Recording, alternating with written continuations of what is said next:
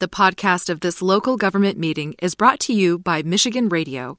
For more coverage of local government meetings and to find out how you can support this service, go to michiganradio.org.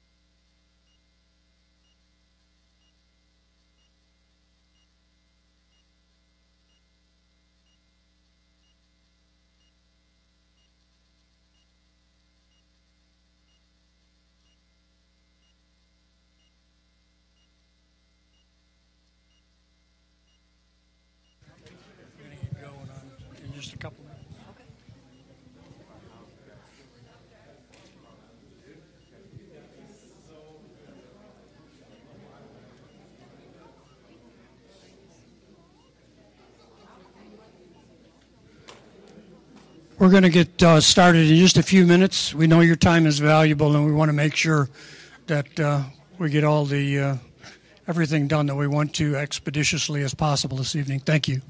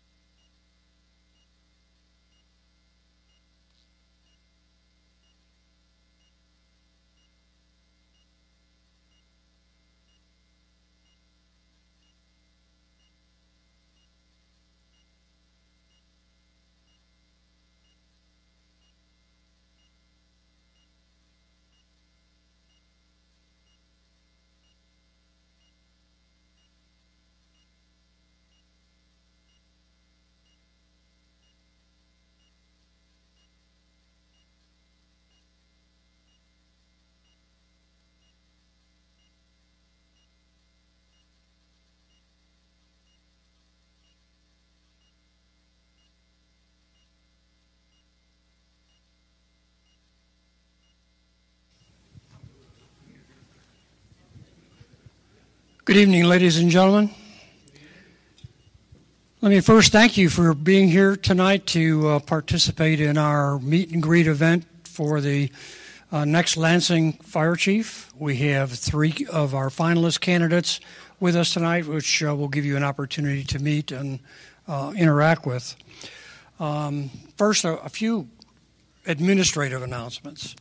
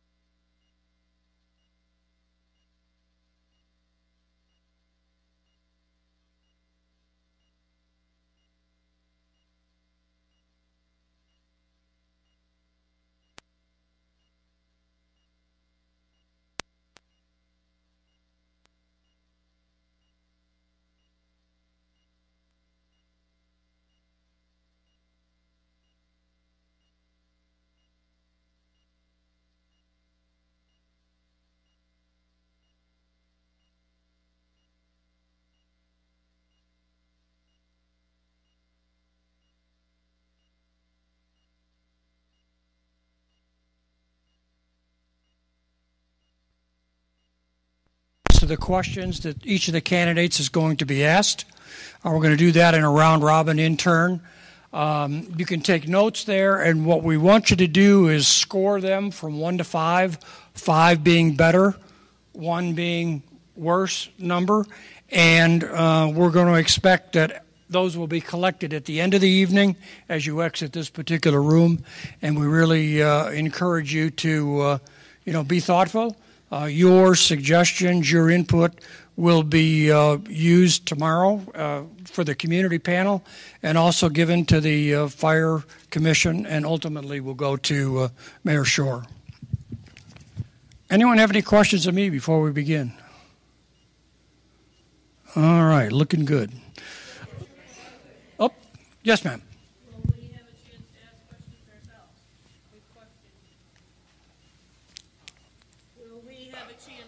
Questions ourselves? We're really on a kind of a tight time frame for this evening, so there is going to be a one-on-one between yourself and the individual candidates, so maybe that's a good point, that you can ask them, your question, right face-to-face with them. So that's a no to her question. Yes, ma'am? That's a no to the question she asked. Basic no, but, we'll be a little bit flexible when you get to the one-on-one. All right. Our first candidate is Brian Sturdivant. Brian, would you stand up for just a second? Brian has served 30 years in the fire service.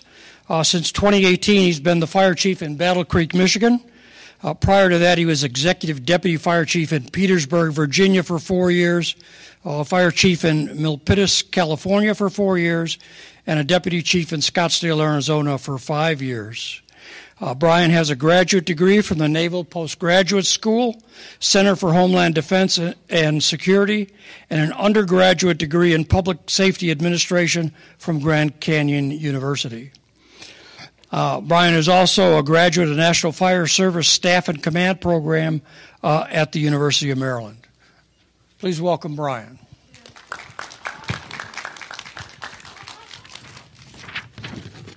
Our second candidate is Edwin Miller. Ed is currently serving as the Assistant Fire Chief in Sterling Heights, Michigan. Ed has an undergraduate degree in fire administration.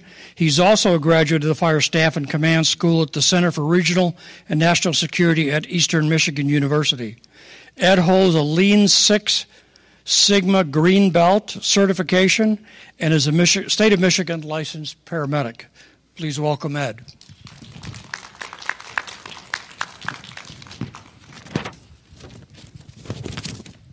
Our third candidate is Michael Tobin. Mike has more than 33 years of fire and EMS experience, the last 23 dedicated to serving Lansing residents in the Lansing Fire Department. He's risen through the ranks in Lansing, eventually becoming the Assistant Fire Chief, and he's currently serving as the Interim Fire Chief at the Lansing Fire Department. Mike is currently finishing an undergraduate degree in fire administration at Columbia Southern University, which is scheduled to complete in December of this year. Mike is also a graduate of the Fire Staff and Command School at the Center for Regional and National Security at Eastern Michigan University, and he is a State of Michigan licensed paramedic.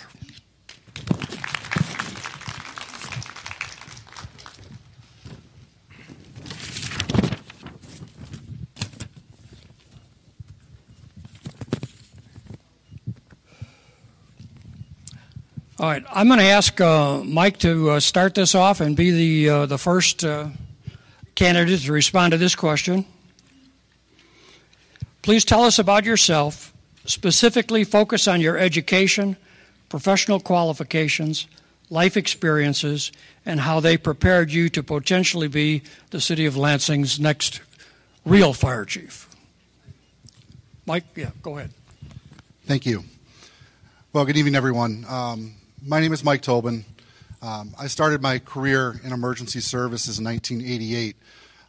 Actually, by chance, I was a freshman at Rochester Institute of Technology in Rochester, New York. And they had a volunteer ambulance as part of their service. And I joined the ambulance service, not quite sure exactly what I was getting into, but I enjoyed myself. And as every typical 18, 19, 20-year-old, I had a difficult time getting into a niche that I really enjoyed on the education side. In my first 2 years of college, I think I changed my major 8 times until I found what I wanted to do. The thing that I found, though, that was constant through that time was fire and EMS. Shortly thereafter, I started volunteering for the St. Paul Boulevard Fire Department in Rochester, New York, along with a Rondequoit Volunteer Ambulance. My career progressed to moving on to Minnesota, where I got my National Registry Paramedic at Northeast Metro Technical College. It's now known as Century College in the St. Paul area. And from there, I worked in many capacities as a paramedic, trying to figure out where I was going to fit in, what I wanted to do. Always continued my education. I got into instructing in EMS and instructing on the fire side. From there, I moved to Ann Arbor, Michigan, looking for jobs. And I worked as a street medic for Huron Valley Ambulance. From there, I moved up the ranks to senior paramedic, to field training officer, mobile intensive care unit paramedic. And I also did other stints on other specialty groups with them through my time there. City of Lansing was gracious enough to offer me a job in 1998. When I came into this department as a firefighter paramedic, this department was and still is the department that people seek to work at. We are the class department for the state of Michigan. This is the pinnacle. There's been some changes with it and things we need to work through, yes, like every family, every organization. While I've been here, I've furthered my education in numerous ways. Some of it's been very specific schools. The area that really caught my focus early on in my career was hazardous materials response. And I've spent over 2,000 hours of education on hazmat. I, for a while, was the team leader for the department team, the Metro team, and the Region 1 hazmat team. For a very short stint, I taught at the State of Michigan Hazardous Materials Training Center, taught all the new technicians for the state of Michigan.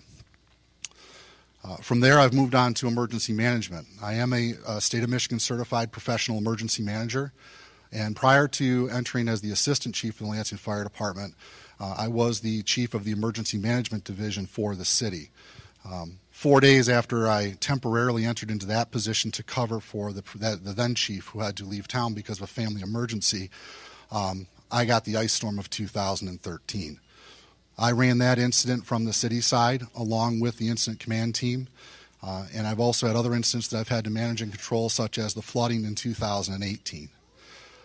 Fortunately, I can say on my watch in emergency management is, yes, this city has seen a lot of large-scale events, but I also can honestly say that in my watch in emergency management, the city of Lansing has not lost a single life to a disaster. I don't take credit for that, though. The city and the people that work for the city, and more importantly, the people that live in the city, are the reason why that happened, and the cooperative and work with it. Personally, about myself, I'm married. I've been married for this June will be 25 years to the second love of my life. The first love of my life, married in May of 1994. December 1 of 1994, she was killed when the helicopter that she served on as a flight nurse went down in Ann Arbor, Michigan. So I'm the surviving spouse of a line of duty death. I have 3 wonderful children. We adopted 2 girls from Romania when the doctor told us we couldn't get pregnant. 6 months after we came home with those 2 beautiful girls, we were pregnant. So I went from no kids to 3 kids in 13 months. Family is number one priority for me. I reinforce that with the people that I work with. After that's community. The fire department is the city of Lansing's fire department. It's not my fire department. It's not the mayor's fire department. It's your fire department. We work for you. We have to work with you, and we have to provide the service that you want. Thank you.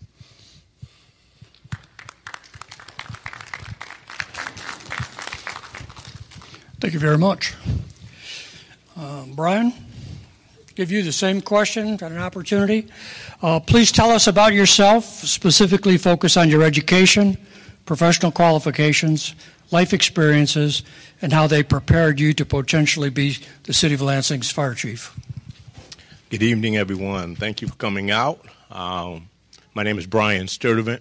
I currently serve as the fire chief in the city of Battle Creek, which is my hometown of my mom.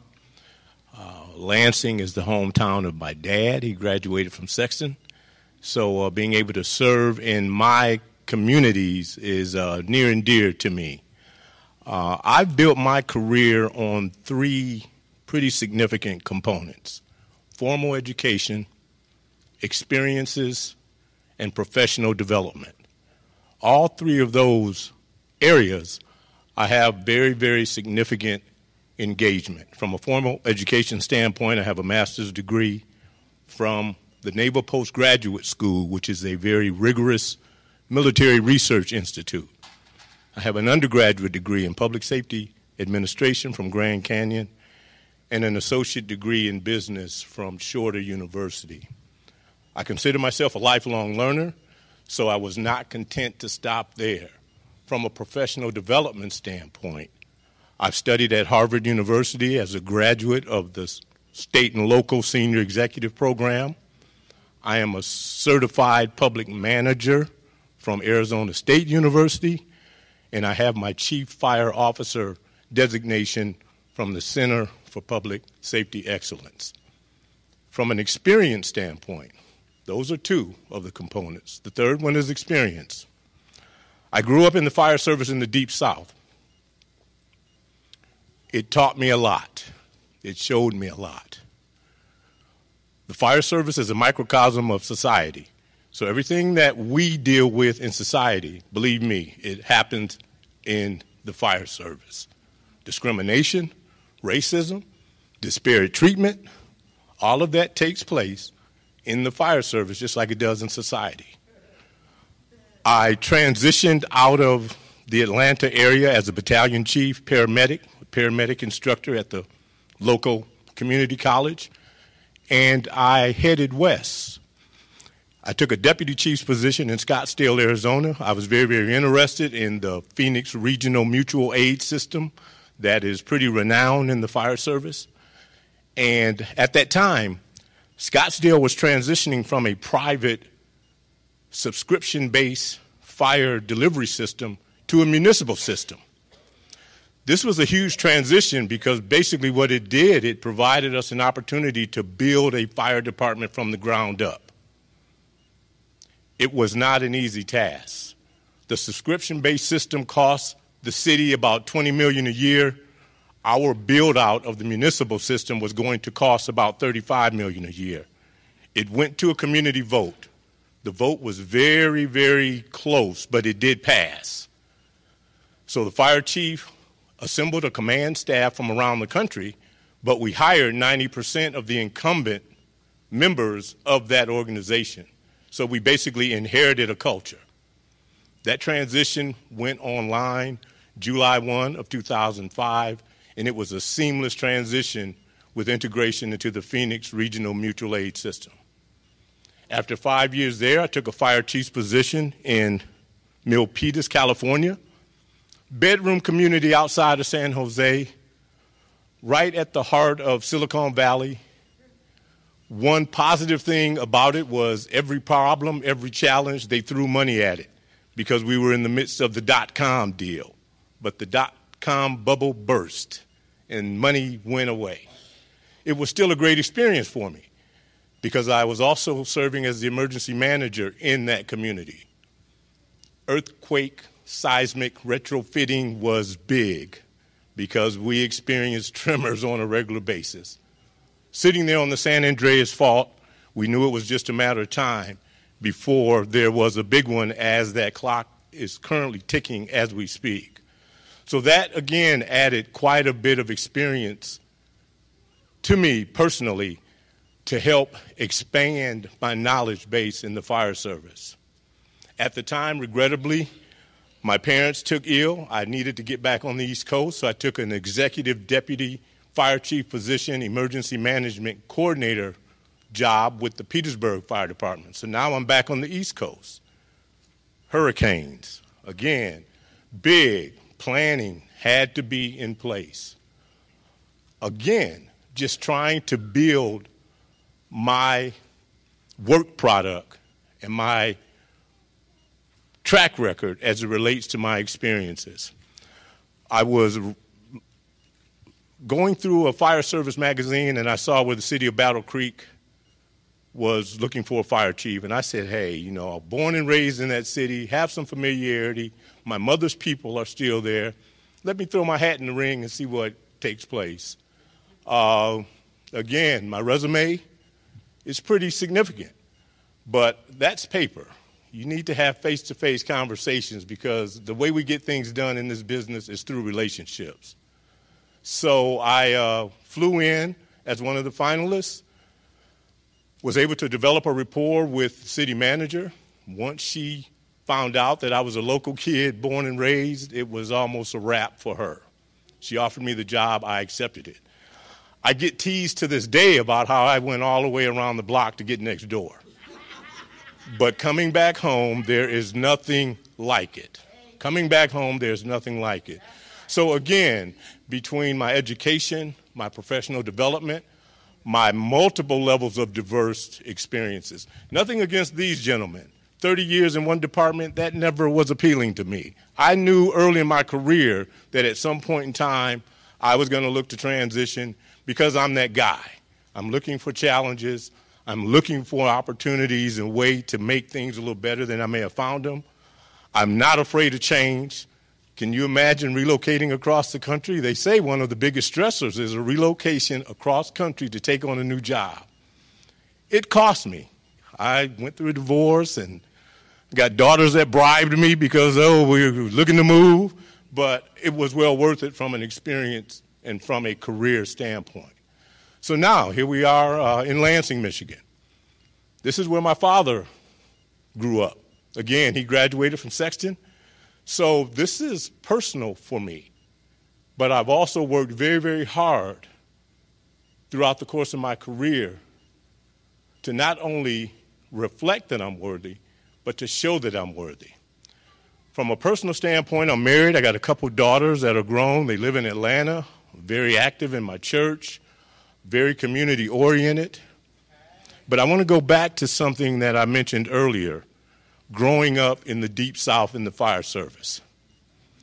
I know what disparate treatment looks like. I know what it feels like. I know what implicit biases feel like when they're directed toward an individual. I do understand that there are a myriad of issues here in the city of Lansing on the fire department with personnel issues. These are issues that we would look to address because I have personal involvement with what that does to an individual. I was marginalized. I was minimized because I was the guy always with a book. I was the guy that they would not let drive because of the color of my skin. We had one bunk in the firehouse where the one black guy on all 3 shifts had to sleep. We had one set of dishes where the 3 black guys had to share on each of the A, B, and C shifts. I know what it looks like. I've experienced it. And I vowed to myself that I would never, ever allow anything like that under my watch. I know how to identify it. I've been there. And it hurts. It is demoralizing. And it has a negative impact to customer service as it relates to boots on the ground and where the rubber meets the road in this community. Don't believe the hype when you think there's no disconnect between that. I'm big on customer service, internal customer service. The better I can take care of my internal customers, my firefighters, there's a direct correlation with their level of customer service to the community. My job as fire chief is to help them get to yes. Educate if we cannot get to yes, and let's find a creative way to work together to make that happen. So I stand before you very, very proud, very, very humble, would be honored to be your next fire chief, but also know that we've got some solid candidates here. Fire service has always been competitive, but I am a man of principle. I am a faith-based individual, and I do not waver. I do not waver for what is right and doing the right things. So thank you, folks, for coming out. Really, really appreciate the support, and look forward to the rest of the process. Thank you.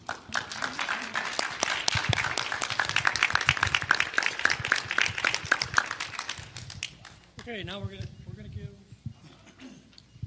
to give Ed an opportunity to answer the same question. Ed, please tell us about yourself, specifically focus on your education, professional qualifications, life experiences, and how they prepared you to potentially be the City of Lansing's fire chief. Well, thank you, first of all, for coming out tonight. It's great to see the community involvement in this process. I feel honored to make it to the final round to be considered for this position. And it's a position that I've been really developing myself for throughout my career. I started out in a small public safety department as a volunteer firefighter, worked my way to a full-time department, and finally landed in Sterling Heights, where I've been there for the past 29 and about 9 months. So almost 30 years. And it's been a great experience, and it's been very supportive. But for me, I like challenges, just like everybody else. And so I'm looking forward to that challenge to share my experiences that I have. Qualifications-wise, I'm a state certified fire instructor, a firefighter paramedic. I still am active with the people on the ground, attending trainings, showing up on runs, and for me, that keeps me in touch with what's going on in the community. My philosophy is that the employees are the most important part of the organization because they're the ones that directly deal with you. And if we take care of them and we educate them and we get them ready for their job, they're going to do a great job in serving you. So that's very important to me. Education is very important. I was the one, like everybody here, that was signed up for every training that was possible when everybody else was looking and shaking their head like, why are you doing this now? Because I didn't want to be that guy that needed to look to somebody else to ask for help. I wanted to be the person that people look to. And I still lead that by example today. If there's a policy or plan that comes into place in the fire department, I'm going to do it. I'm going to show it by leading it, not by just telling somebody to do something. I truly believe that, and that's important for everybody. I believe in communication and transparency. Through the fire service, sometimes that's tough because there's so many different personalities, and the personalities are what make us great within the organization. I firmly believe that there's times where we have to acknowledge that sometimes we don't see things the same way, but we need to understand that everybody has their own opinion and their beliefs and their experiences, and we can build on them and do the right thing, which is for you guys. So getting back to my education, I have a bachelor's in fire administration. I am about halfway through a master's degree at EMU. I have to finish that. That's my goal, to do that one day. I was lucky enough to go through Eastern Michigan's Staff and Command School, which Chief Tobin has gone through too, which is a great educational process which allows for a lot of networking with different people and different perspectives. Believe it or not, I actually started back in my undergraduate later in life as a goal to show my sons that it's important to take time to study and to put an effort into their education. So while they were doing homework in high school, I was sitting at the table doing my homework. And it was funny because I had to ask them sometimes to help me out with some of this stuff, but it was a good bonding experience. But it played well for them, and they hopefully learned from that. I'm lucky enough to be a dad of 3 sons. Varying ranges. My youngest graduates this year, so I'm very excited about that. He's going to Michigan Tech University, so I'm proud of that. So we've really pushed the educational aspect at home. And in the department that I work at currently, I push that very much so. The first day we get candidates within the fire department, the first thing I say to them is the day you stop learning is the day you need to leave the fire service. That's when we want to make sure that we keep people fresh constantly. As far as my professional positions, as assistant chief, I've been here for 4 years. I've worked my way through the ranks from firefighter, every position through a fire department, with the exception of fire prevention, which I knew that was my weakness when I got my current position. I spent a lot of time with them to learn their skill and trade, so I was aware of what they did, which is a vital component to the community. Community risk reduction is huge, and that's something that we should be looking at a little bit closer. With that, I'm also, or I was just past president of Macomb County Fire Chiefs Association, so that gave me the opportunity to lead a professional organization of fire chiefs within Macomb County, and actually had a lot of outreach in southeastern Michigan. So that's been really a great experience, as well as our county's technical rescue team leader, which was another challenge with funding and training, but bigger was bringing a group of people from 26 different agencies and having them be able to work seamlessly together. And that was a good challenge, and we worked well together. It was quite a wide range of personalities, wide range of experiences, but as the team leader, I was very proud to lead them, and we have used our skills in an effort to save the city's money in the area as a form of regionalization. My current position, I handle personnel issues. I handle the budget. I handle operations. I handle transfers, vacations. So I'm well versed in all that in a department that's very similar to the city of Lansing. We don't have as many firefighters. We have 110. But it gives me a great background and comfortable feeling coming into an organization from outside. Now, I do understand that an outside candidate has some disadvantages. there's that intrinsic or that internal knowledge, intrinsic knowledge that an outsider has to learn. The culture of the fire department is an animal in itself, and sometimes it takes some time to change it. Part of me is I'm always look for root cause analysis when there's a problem. Too often we look at the symptoms and we try to treat the symptoms of the problem, but we're not curing the problem.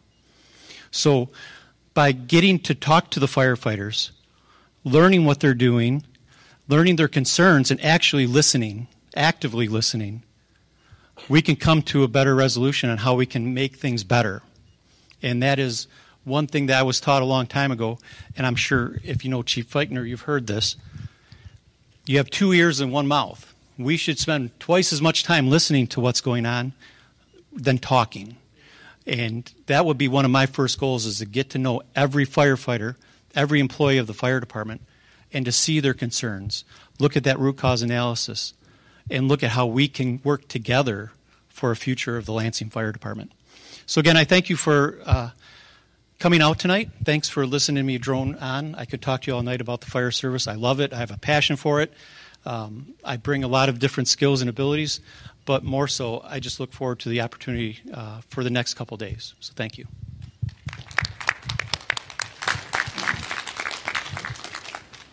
Okay, next we're going to move on to the second question. And I'm going to ask Brian to start off on this one. Please share with us what you have learned about the City of Lansing and its fire department. Be specific and give examples of what sources, discussions, or research you have compiled to prepare. That's a great question.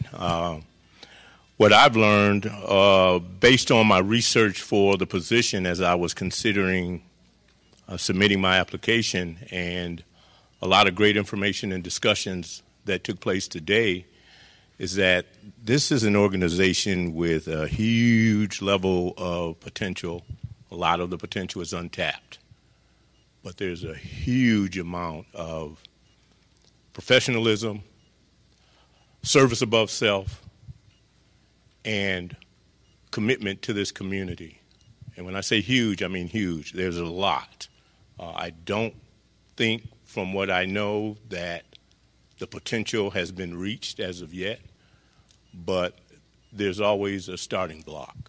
Some of my conversations this morning and this afternoon revolved around the fact that there is a ton of great things going on in the Lansing Fire Department that is not necessarily connected. It's not necessarily connected. There is a lack of a plan, a lack of a direction. I heard someone speak about the rudder on the ship seems to be missing. But that does not take away from the great efforts, the great people, and the great level of productivity that's taken place. So I think that a lack of a planning process has become a bit of a choke point for the organization, and I think some of it has to do with possibly the lack of leadership continuity. There's been, of course, personnel issues that always get in the way of forward movement, but all of those things can be overcome. I think that the service delivery model that the Lansing Fire Department provides to this community is second to none. I mean, you talk about 35, 36 square miles, you talk about 6 engine companies, you talk about 2 truck companies, you talk about 4 or 5 ALS ambulances on duty all day, every day. That's pretty robust. And believe me, I come from a background in some fire service organizations where, yeah, that is not always the case. Nothing against those organizations. But that indicates to me that there's a significant amount of support from City Hall as it relates to the fire department. Now, is there some work that needs to be done? Of course, there's always some work. I think one of my focuses would be on strategic direction.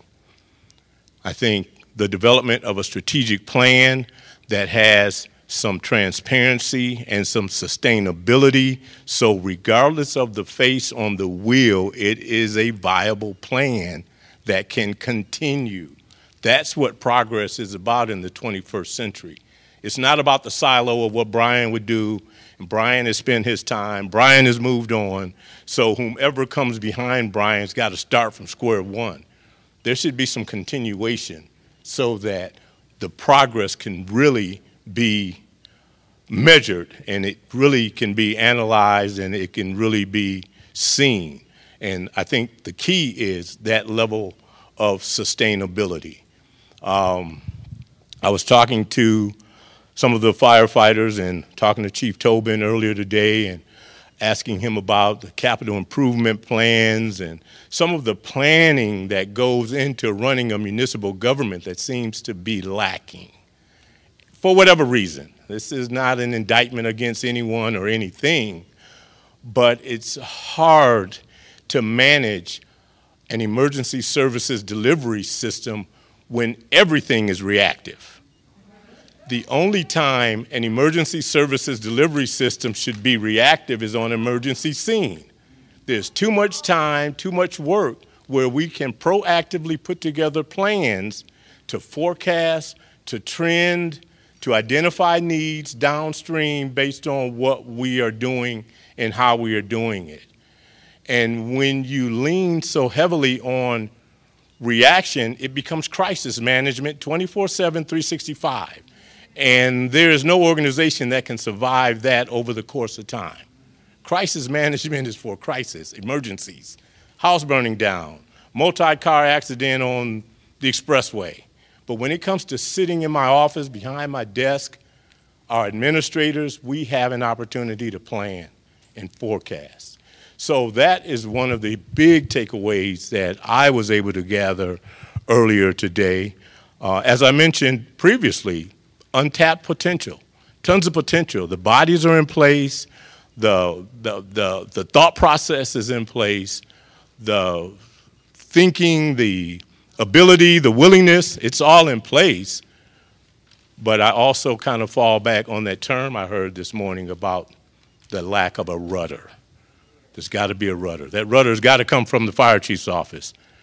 That rudder's got to reflect itself in the form of strategic plans, a vision. I typically utilize a couple of organizations to measure my organization and my performance. And those two organizations are the Center for Public Safety Excellence and the International Commission on Fire Accreditation International. I would look to tap into those resources to help with the development of that strategic level of a planning process. Now, I know firefighters, well, what does accreditation do for us? What do we get for it? It is not the accreditation in and of itself. It's the journey and the process you go through to measure yourself so that you can identify the gaps that you may need to fill. So when we talk about accreditation, it's not a destination, it's the journey that we're focused on.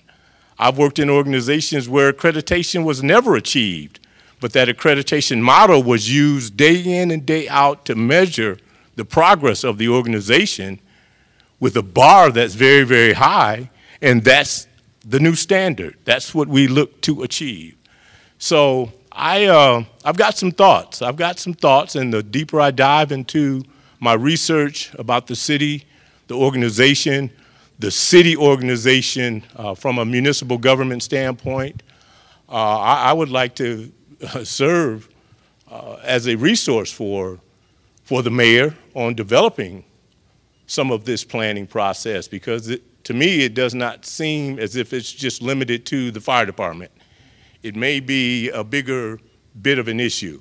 Again, not an indictment, not a pointing of the fingers at anyone, but it's apparent that there's tons of great work that's taking place in this city, in this community. Where's it going? What do we anticipate the fruit is going to bear in 36, 48 months? Or do we just take it a day at a time and it is what it is and we see where we are? I think the Lansing community deserves a whole lot better than that, a whole lot more than that. Thanks, Bill. That's it.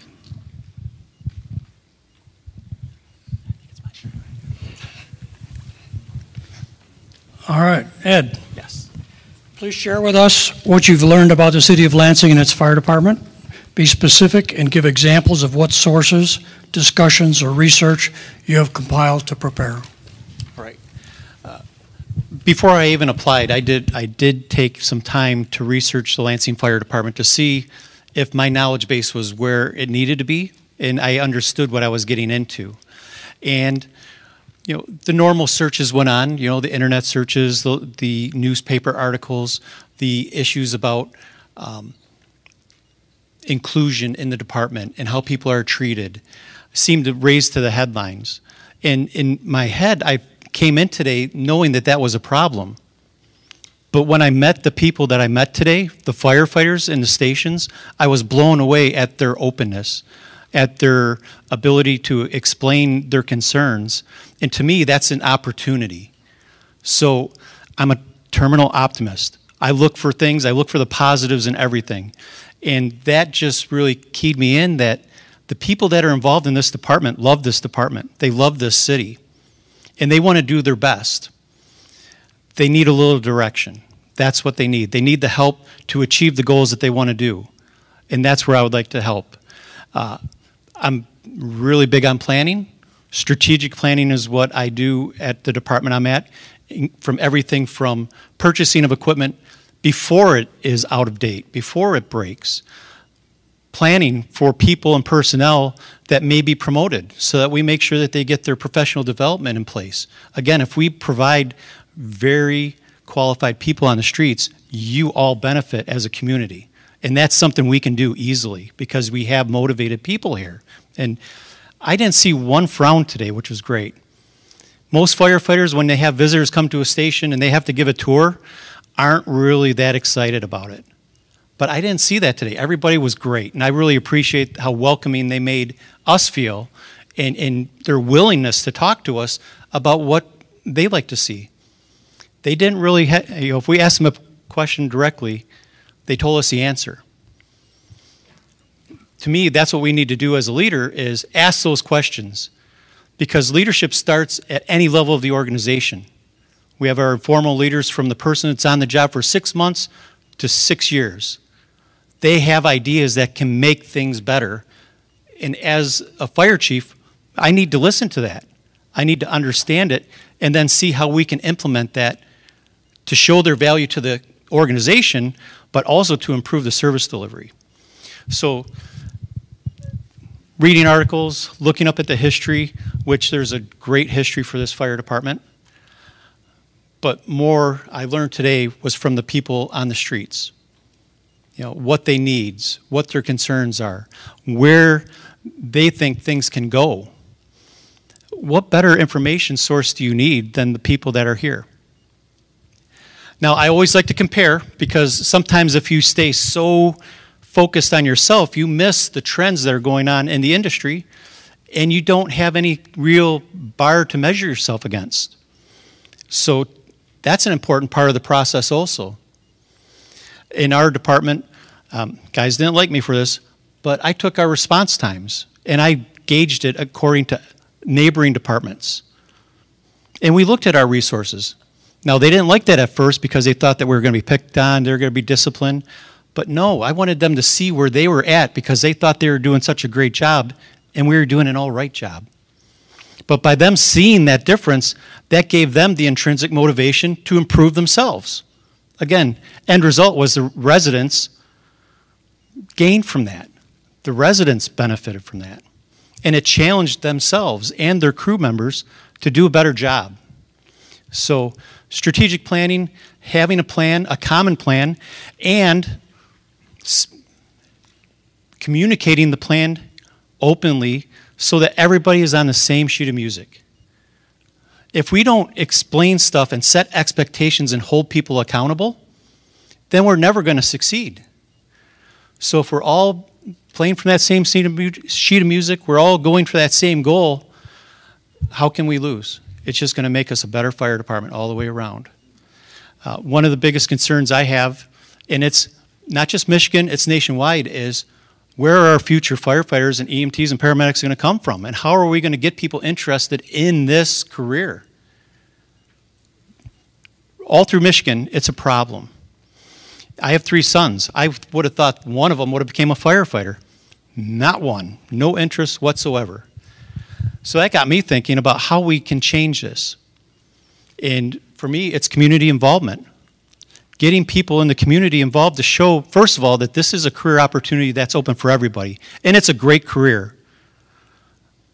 I'm biased. I've been a firefighter all my life, and I'm very passionate about it. But there is not a better job anywhere than being a firefighter, being able to help the community that you live in. And just for my sake, I lived in the same community I worked in for 30 years. I still live there because I like that community involvement. I like to be a part of it. But starting early, not just high school, not just college, but middle school. Hey, come to the fire station. Let's get some interest growing. Let's show you, the young people, what they need to do to accomplish this goal of becoming a firefighter.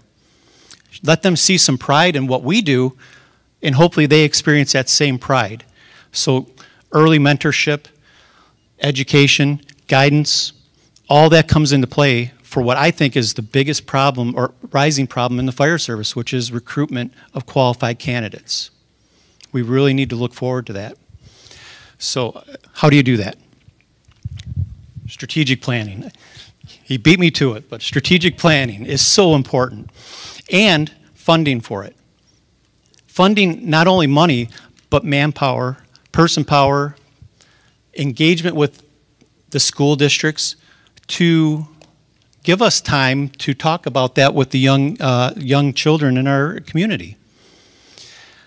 It's an investment in the future, and we have to have buy-in from the firefighters. We have to have buy-in from fire administration, from city administration, that if we want our community to be represented by community members, we need to get out and recruit them early and know that this is a job for them. And this is a great job. So, besides that, I look forward to any opportunities to do that. I have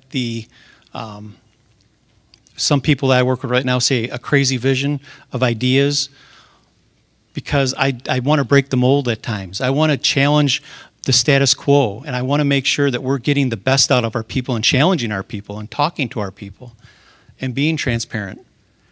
I have had those hard discussions where people think that we should be doing something, and either for budgetary reasons or for other reasons we can't.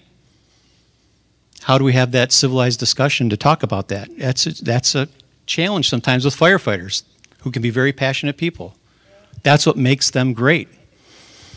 So I look forward to being able to offer some of that strategic planning, some of the ideas I have about recruitment and retention, about how we can use the people, the personnel, to really shore up any of the gaps that we have in services and look for opportunities to improve service delivery to everybody here. Thanks.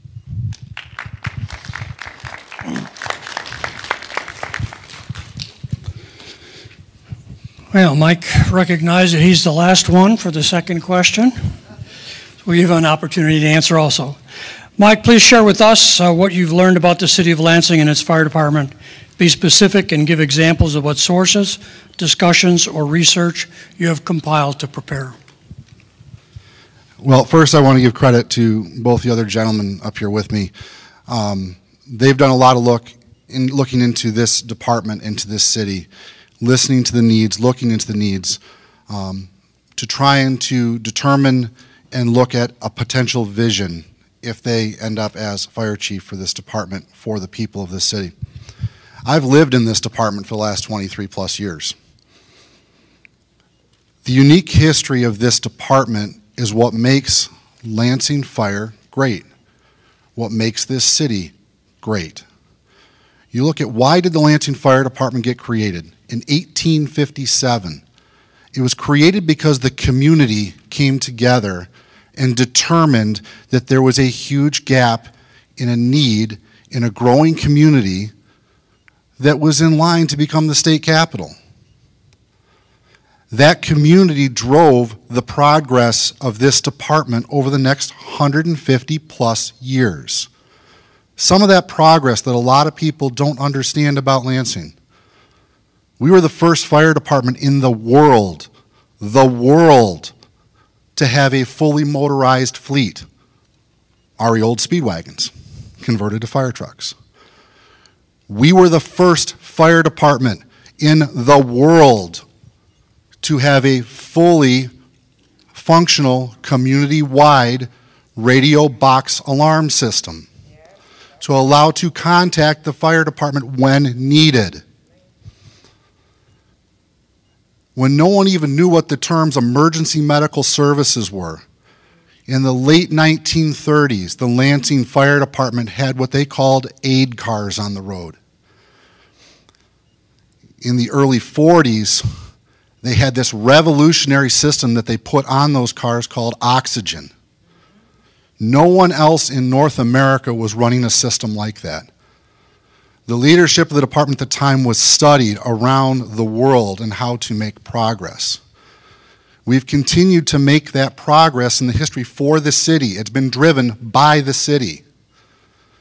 We were one of the first fire departments in the state of Michigan to do advanced life support transport ambulances to the hospital. We were the first fire department to do transport in the state of Michigan to the hospital. The difficulty with staying historically on the cutting edge is that everyone expects you to stay on the cutting edge, and that becomes difficult. Money is not the solution towards it. Now, saying that, having worked on the budget for 4 years now within Lansing, and smaller portions of the budget prior to that, I would love for someone to find a couple money trees that we could plant out back and we could take care of our budgetary issues. But that's not the answer. We have to look at other areas for creativity to move forward. We do have difficulties with regards to our fleet. Our fleet is not substandard, but it's getting old and it's getting tired. Our ambulances, which are designed to have about 150 to 170,000 miles placed on them in a lifetime and to last between 8 and 10 years, at 3 years are pushing 150,000 miles. The men and women of this department responded to just under 25,000 requests for services last year to the citizens of this city. Do you know how many of those calls were unanswered? 0. And I will say this on TV and to all of you. We are the only department in the entire city that responded to every single request from our citizens. I'm not saying that other departments are substandard. The service that we provide at the time of need is unique. Now, yes, to paraphrase my distinguished partners up here, strategic planning is definitely in critical need within the fire department. Some of the difficulties we've had historically is that because of economic changes, because of staffing changes, our vision, the future, has not changed. It's moved further away, maybe become a little blurred. We have to get more focused on where that target is now so that we can accomplish those needs. The needs start with one thing and one thing only, with the community. We are the community's insurance policy.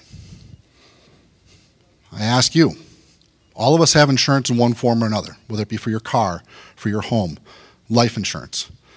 The community chooses what you need for insurance. Do you want to have full coverage when I get in an accident so my car is fully taken care of and can be replaced so I can make it to work the next day with a rental car? I know that my car will be fixed and replaced with little or no deductible. You have a fire department that is top notch. We are hitting a response standard of every single call of less than 8 minutes, 94% of the time. The accepted national standard is 81%.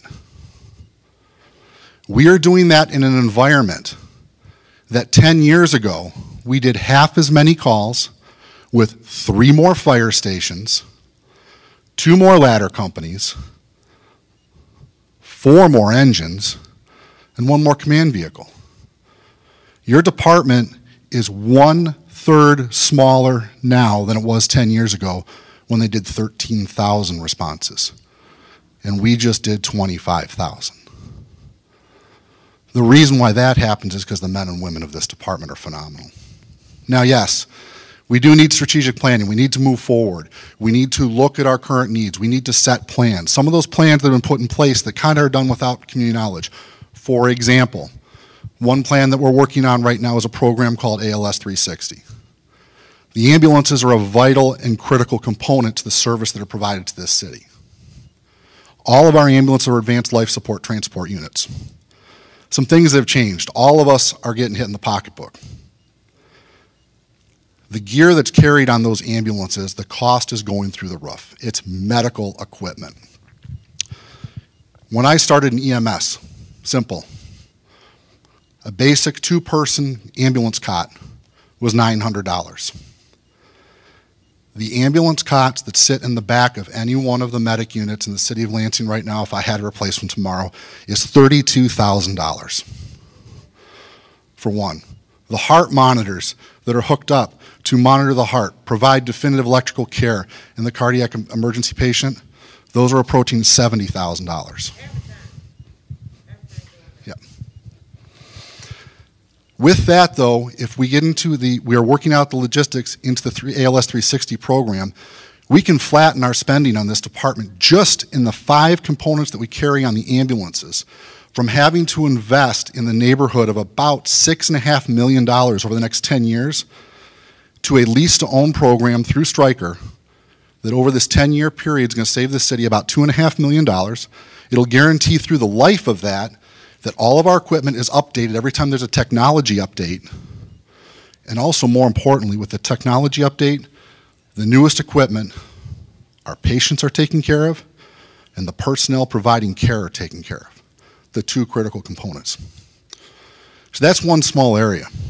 That is the strategic planning and the focus that we need to move forward within this department.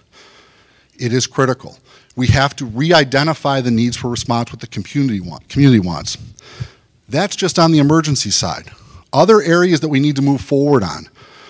Our fire marshal and fire inspection division, at its peak, had 9 people working that division. Fire inspections, fire marshal, they are the front side of community safety. With development and everything's going on, they go in to make sure that the buildings we're in are safe. All of this development stays safe, stays current within code. At the lowest points of budgetary change 10 years ago, that division was down to 2 people. We have over 7,000 businesses in the city of Lansing that under state statute should receive a life safety inspection from the fire department once a year. Right now, our goal is to try and get it done once every 3 years, just so we can get in and see them. So there's a lot more to the fire department. We've done some phenomenal work. We've developed a community education program in partnership with Lansing Schools. We're in the 2nd year. It's still a work in progress. First year went very well. The team that is running that program is doing a fantastic job. We meet regularly. We're trying to work through the issues that are developing. Some of them are financial. Some of them are educational. The difficulty of any program when we get into the schools is there's a lot more than just teaching. There's a lot more services that these students that are part of our program need. And that's some of the things that we're working through. Phenomenal department. The men and women on the department are second to none. I have been on hose lines going into buildings where my life depends on the person that's with me. Tell me another agency anywhere that will send people to your house. You make one phone call, people will show up at your house. They will do anything in that house, including give up their lives to try and save you. And that's the men and women of this department. So, thank you for your time.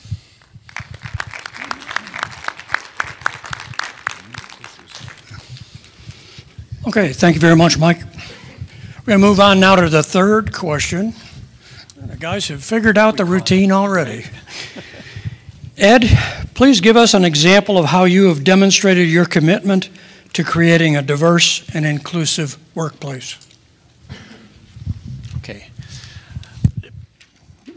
Sterling Heights is an interesting city in the fact that we have many different ethnic cultures within our borders, from Arabic, Chaldean, Albanian, to African American groups, including Korean, and it poses a wide range of different opportunities for us to bring these people into our department to better serve our community.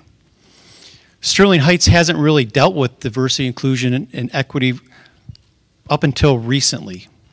And part of our plan and part of what we are doing at the fire department is we are actively getting a recruitment team together to match the people that we want them to go out to visit. We want to understand why we don't have more of our Arabic and Chaldean communities interested in firefighting, when right now they're about 23% of our population. We have one Chaldean firefighter. So guess what? He's on our recruiting team. He knows the community. We go to those community outreaches in the Chaldean Community Foundation to talk to the families that never even knew that firefighting was a viable option to a culture where they're family business oriented and there is an innate fear of government. That was something we had to learn as an organization and dispel those fears, sell ourselves as a fire service. And with Pierre Johanna, he is an awesome firefighter, and he is our ambassador to that group of people, just like we do for our others. The other thing that we changed in our recruiting is you no longer see a gray-haired old firefighter come to the schools to talk about becoming a firefighter. We're sending our youngest, our smartest, our newest firefighters into the schools, female, males, to encourage them to look at this as an opportunity for a career or just to help their community in some form or fashion. Maybe our conversations with them don't get them to become a firefighter or a paramedic, but it encourages them to go to school to be in nursing school, or it encourages them to do community mental health. So we try to focus more on just the fire department, even though that's our goal. But if we can change somebody's mind or give them some direction, we all benefit as a community. We are currently going through some application processes, and we're struggling with our diversity and inclusion, including female applicants. Over the past 3 years, we've hired 4 females. So that's a great increase for us, where before there was only one for 18 years, or 15 years, I'm sorry. We're learning that we have to be out there early. We have to break the stigma down that this is a male-dominated job. It's a person-dominated job. We are a people service. Male, female, doesn't matter who you are, we need you. The more we reflect our community, the better we're going to serve our citizens. The more welcoming that we will be to the community. But we need to start early. We need to do the mentorship. We need to get into the civic groups to talk about what we do, to show the opportunities, and to give guidance. That's all it might take, a little encouragement, a little guidance, and it doesn't stop when they get hired, or let me rephrase it. It shouldn't stop when they get hired. That's when it should really kick up.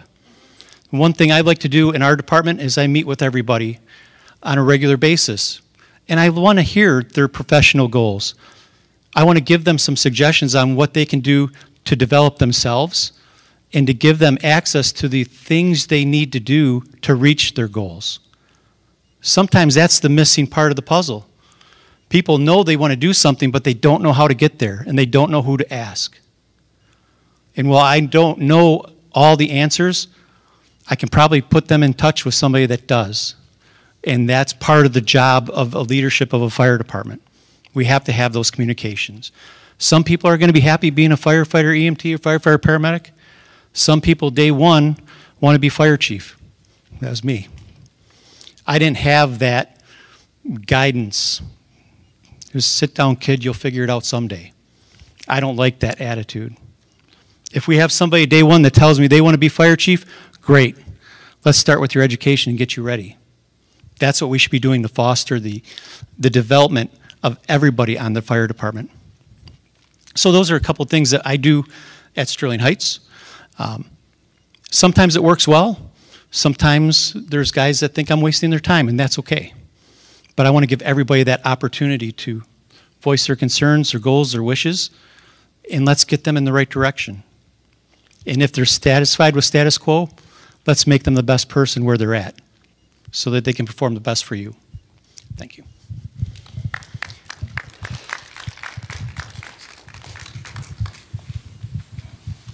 Ready, Mike? Yep. All right, Mike, please give us an example of how you've demonstrated your commitment to creating a diverse and inclusive workplace.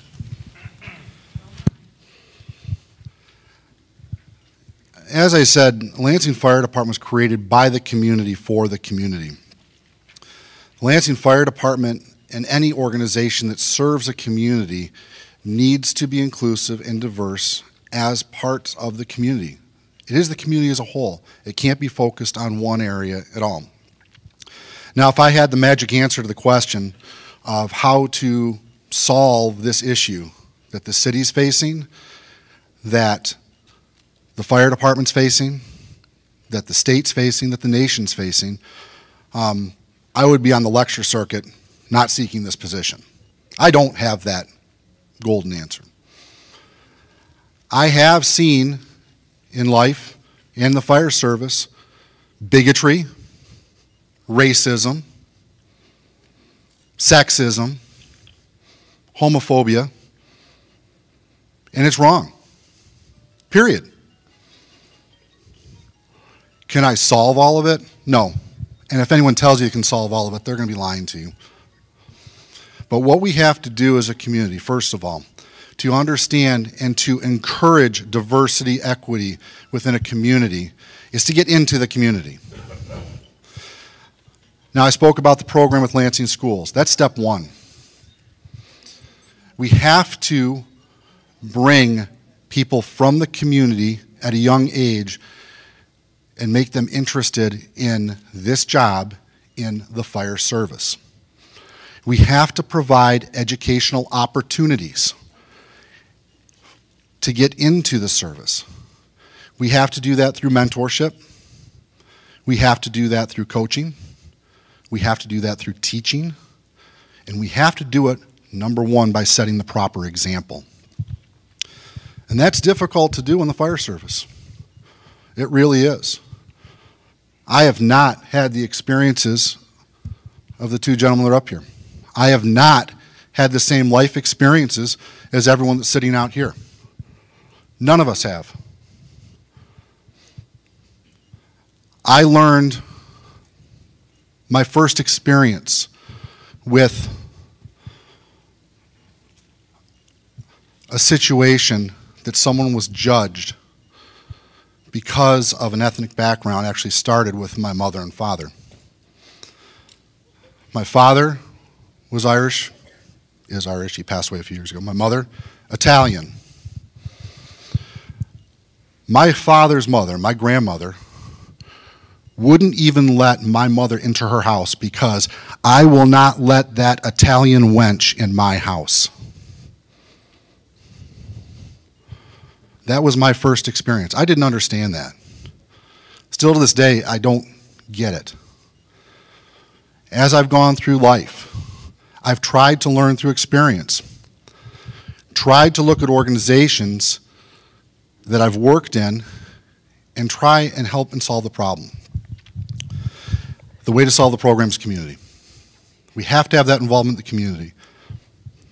We have to look, after we have the community buy-in where we have developing within our community the organization, we need to look in the organization itself. This organization has had its issues. It continues to have issues. Any organization that says that they don't have issues, once again, they're not doing an honest look at themselves. But to solve the problems, and this is the difficult part for many parties involved, we have to sit and we have to have open, honest communication.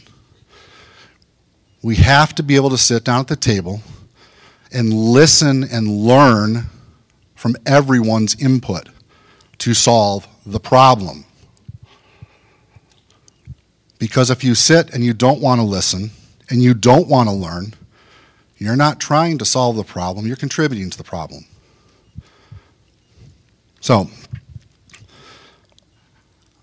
other than community involvement, encouraging and trying to work through and empower the teams that have been working at the schools, it's still a learning curve for me.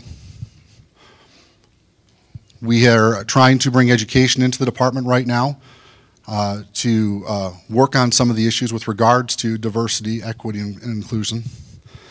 I currently work with the city's DEI committee, have monthly conversations with them, and welcome the feedback of anyone within the community. I have never not talked to someone who wanted to talk to me. I am a servant of this community. That's the position of firefighter for the Lansing Fire Department, and that is also a position of Lansing Chief. As I said, it's a servant of the community. So it's a community effort to hit those goals and achieve those needs. Thank you. Thanks. Excuse me. Before you ask the gentleman a question, I just have a follow-up from Mr. Tobin. He talks about having honest conversation, and so tonight we're going to have that honest conversation. So you have been the interim chief for 4 years now. And under those 4 years, there has been 8 current, we have 8 current former city, we have 8 black people suing this city for racism. We also have a battalion chief, former battalion chief, Sean Prez, who alleges that she has been sexually harassed. Excuse me. This fire department. So if you want to talk about recruiting people to this fire department, why would anybody want to join this fire department when there's sexism happening, when there's racism happening? Why would anybody want to join this fire department when you can't even take care of them? How could you recruit minorities and people of color to come join your fire department when you can't even protect them?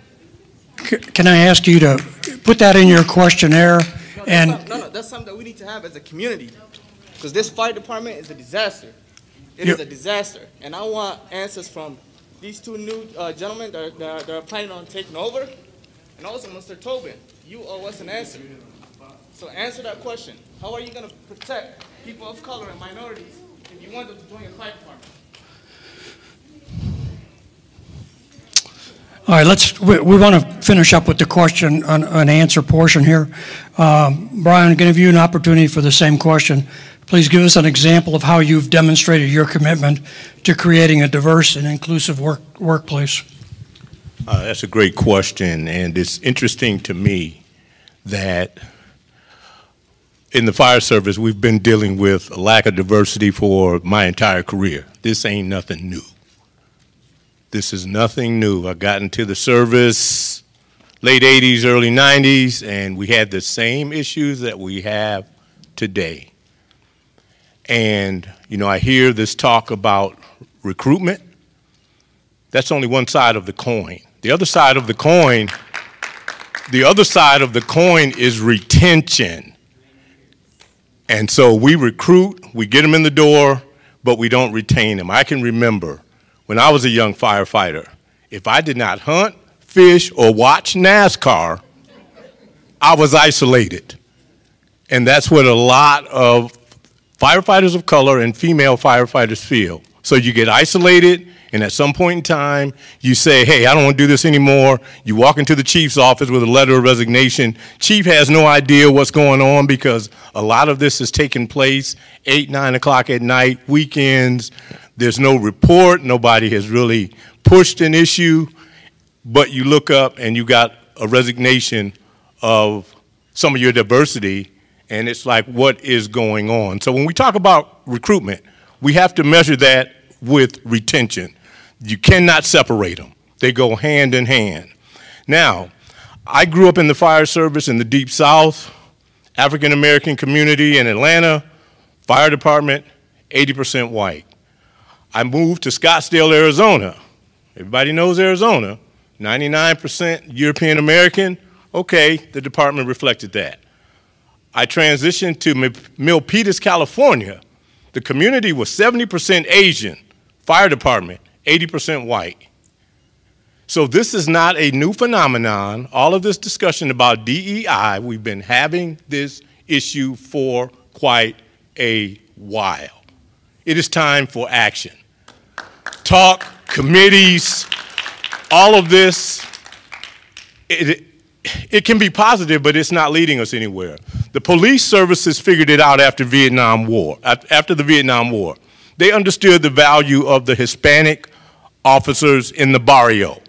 They understood the value of the Chinese officers in Chinatown, the African-American officers in the hood, the female officers, because of the de-escalation and that maternal instinct when it came to domestic violence calls. Police services got it. They understood it.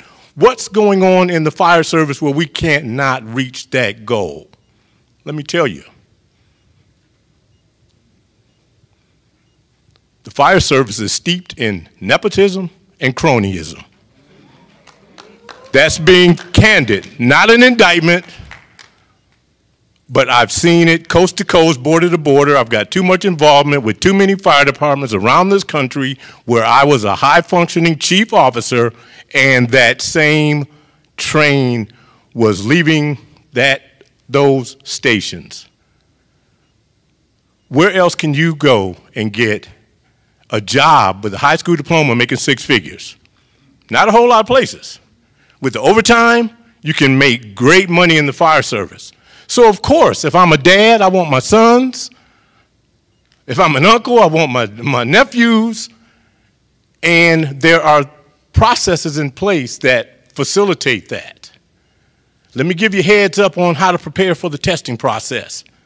Let me sit you down and talk to you about how to become a great candidate during the interview process. And so you look up in your eligibility list, in your hiring list, yes, there's some similar names because so-and-so is on the department, but again, it does not do anything for John Q. Public, who just graduated from Sexton High School. Okay, he's not an A student, but he did relatively well.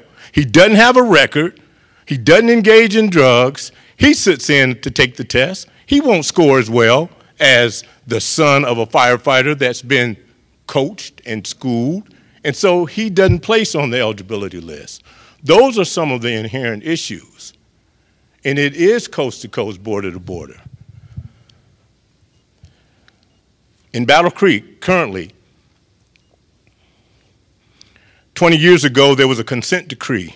Johnny Cochran came into Battle Creek, the black firefighter sued. Judge said, okay, we're going to put together 2 hiring lists. And for every one white firefighter, you need to hire either 1 black or 1 female. 20 years ago, that happened. We had 12 African-American firefighters. We had 7 or 8 females. Guess what? They are all retiring as we speak. And as a city community in Battle Creek, we hadn't done anything since. So guess what our organization transitioned back to? Exactly. No minorities, no diversity, no equity. This is not a new issue, folks. Yeah, the buzzwords are popular based on what came out of Minneapolis with George Floyd and all the protests. Yeah, it's popular to talk about it. But this has been an issue for decades. When you are having the worst day of your life, it is important that you develop a rapport to solve the issue. And when you see someone knock at your door and say, fire department, we're here to help, that you can relate to, it helps lower that silo, lower that anxiety, lower that apprehension, so that you can increase that level of a rapport, so that you can address the issue. That is so critically important. And again, I don't mean to sound as if I'm lobbying indictments against anyone or anything. I'm just very, very passionate about this. Again, I came up in the Deep South in the fire service. I know what it feels like. I'm not quite sure if these gentlemen have, but I know what implicit bias directed at me looks like and feels like. And you walk out of the room knowing that you're the most highly qualified candidate, but because of whatever, you may not get the offer. I know what that feels like, and I know how demoralizing that is. And to say that it's just a matter of having the conversations and recruitment without talking about that retention piece. Because once we get them in the door and we invest upwards of $10,000 in your training and equipment, we need a return on investment from that individual. We cannot allow you to just leave after 18 months because you've been isolated in the station, you don't feel connected, there's no rapport, and it's funny because in the fire service, we're always talking about brotherhood and family. We always talking about brotherhood, it's a family. But there seems to be some limitations there. One of the things I'm working on right now in Battle Creek is a civil service city, which means that civil service rules and regulations guide our hiring and promotion processes. From a promotion standpoint, lieutenant, captain, battalion chief, we develop an eligibility list, and I have pick of the top 3. Any one of the top 3 candidates I can pick to promote. When it comes to hiring, I have to go in ranked order. And I have a problem with that. Because once you land on the eligibility list, you've met the standards, and everyone is considered or should be considered for hiring based on landing on the list. Now, we have to be sensitive. As fire chief, I have to be sensitive because when I talk to my firefighters about DEI, the first thing that comes to mind is quotas, lowering the standards so that we can get the minorities in the door. That's where they automatically go. And that's okay because it needs to be an educational piece, and you communicate and you teach them what it truly means. By no means am I talking about lowering standards. We're talking about a career field that is inherently dangerous, and you can lose your life. You can lose your life in a heartbeat. So we're not talking about lowering standards, but we have got to get creative and find ways for our fire departments to be more reflective of the community that we serve. And there's got to be a way where John Q. Public, graduating from Sexton, knows nothing about the fire service, has a shot at becoming a firefighter if he so chooses. And right now, that is a missing piece. But back to my discussion about the civil service exam, I'm really working with my local, I'm working with city HR, my labor attorney, on that whole pick of the list piece. Because everyone that lands on the hiring eligibility list, they've taken a written exam and scored at least a 75. They've taken a physical agility exam that's either pass, fail. They go through a series of interviews with a firefighter panel, a chief officer panel, one-on-one interview with myself as the fire chief to land on that list. So regardless of number 1 candidate versus the number 35 candidate, everyone has met the standard. Why should I not be able, as the fire chief, to say, okay, I want Miss Jane Doe, candidate number 15, so that I can increase the diversity. There's no lowering of the standard because she met it. And why should I not be able to do that? So again, it's about the conversations, it's about the education, but this is something I'm very, very passionate about because I know what it feels like. This is not just a discussion out of a textbook or some training I've gone to. I've been there and felt that. And we owe it to our communities to be more reflective. And it can be achieved. Once we get them in the door, now it's about the retention. We've got to make sure that the behaviors and the attitudes in the firehouses at night when we're all asleep, on the weekends when we're all at home, because keep in mind, our firefighters work that 24-hour shift. So the workspace becomes the home place. And sometimes the lines get blurred and you get some activities and some things happening in a firehouse that probably shouldn't. But we have to remember that that is what's taking place. And with this generation that we are dealing with now, they're looking for value. And if they don't find the value in being hired, being equipped, being trained, but not being connected, that return on investment is out the window. We can't afford that. We're struggling from a budgetary standpoint. And so we have to be able to justify every dollar that we spend. And part of that justification, I feel strongly, can come in the form of the retention of our firefighters that we hire. Okay, it shouldn't matter that I don't hunt and fish. I'm still part of the team. And being part of the team is bigger than when the tones drop and everyone gets on the truck to respond to a call.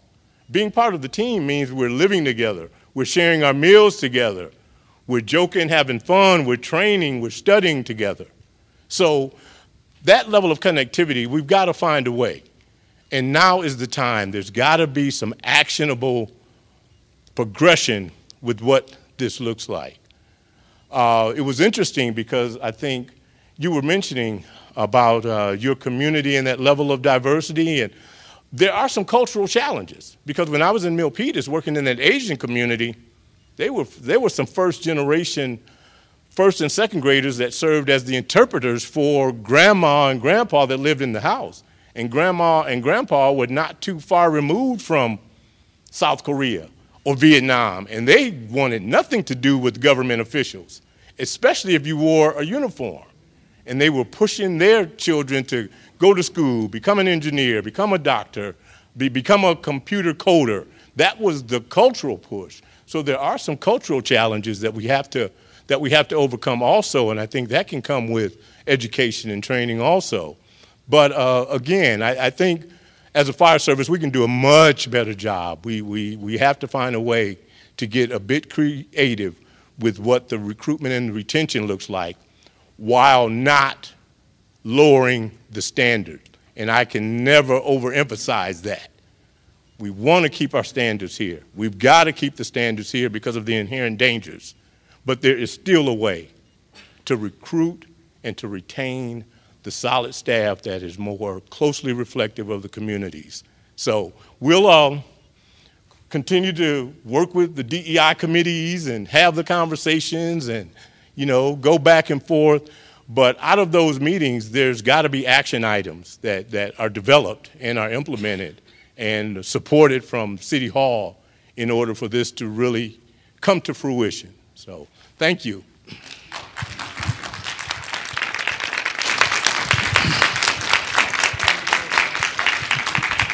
Ladies and gentlemen, that concludes the question session for this evening for the candidates. I tell you, I spent 41 years in the fire service myself, and that took a lot of courage for the three of them to be up here and kind of bare their soul to the community and talk about what drives them as an individual. Hopefully, you've gained from an insight to three very qualified professionals that want to be your next fire chief here in Lansing. Again, just as a reminder, you've got the bio for each of the three candidates, and on the back of that bio, there are 3 questions that we pose to each of the candidates. Hopefully I hope you've been taking notes, and ultimately what we want you to do is give each candidate a score on each question. We're going to look at those scores. We'll pass them on ultimately for the Fire Commission and the Mayor's consideration when the final decision is made. We got about 30 minutes left in our time frame, and I noticed that there's 3 of the stand-up tables at the back of the room. I'm going to ask each of the candidates to kind of lay claim to one of those 3 tables and kind of spread them out across the back, and we'll give those that are here tonight an opportunity to meet you one-on-one and ask you any specific question or issue that they may have for you as an individual candidate. And again, ladies and gentlemen, thank you for being here this evening. We are going to try to close this out at 7:30. I want all 3 of the candidates to be well rested for the interviews they have tomorrow. And yes, ma'am, do you have a question? Yes, just one question. Could each of the candidates please answer if you would be willing to live in Lansing for this job? And for you, Sir Chief Tobin, if you actually live in Lansing or do you live somewhere else? I would be willing to live in Lansing. Yes. I live in the city I serve in every community I've worked in, and I would.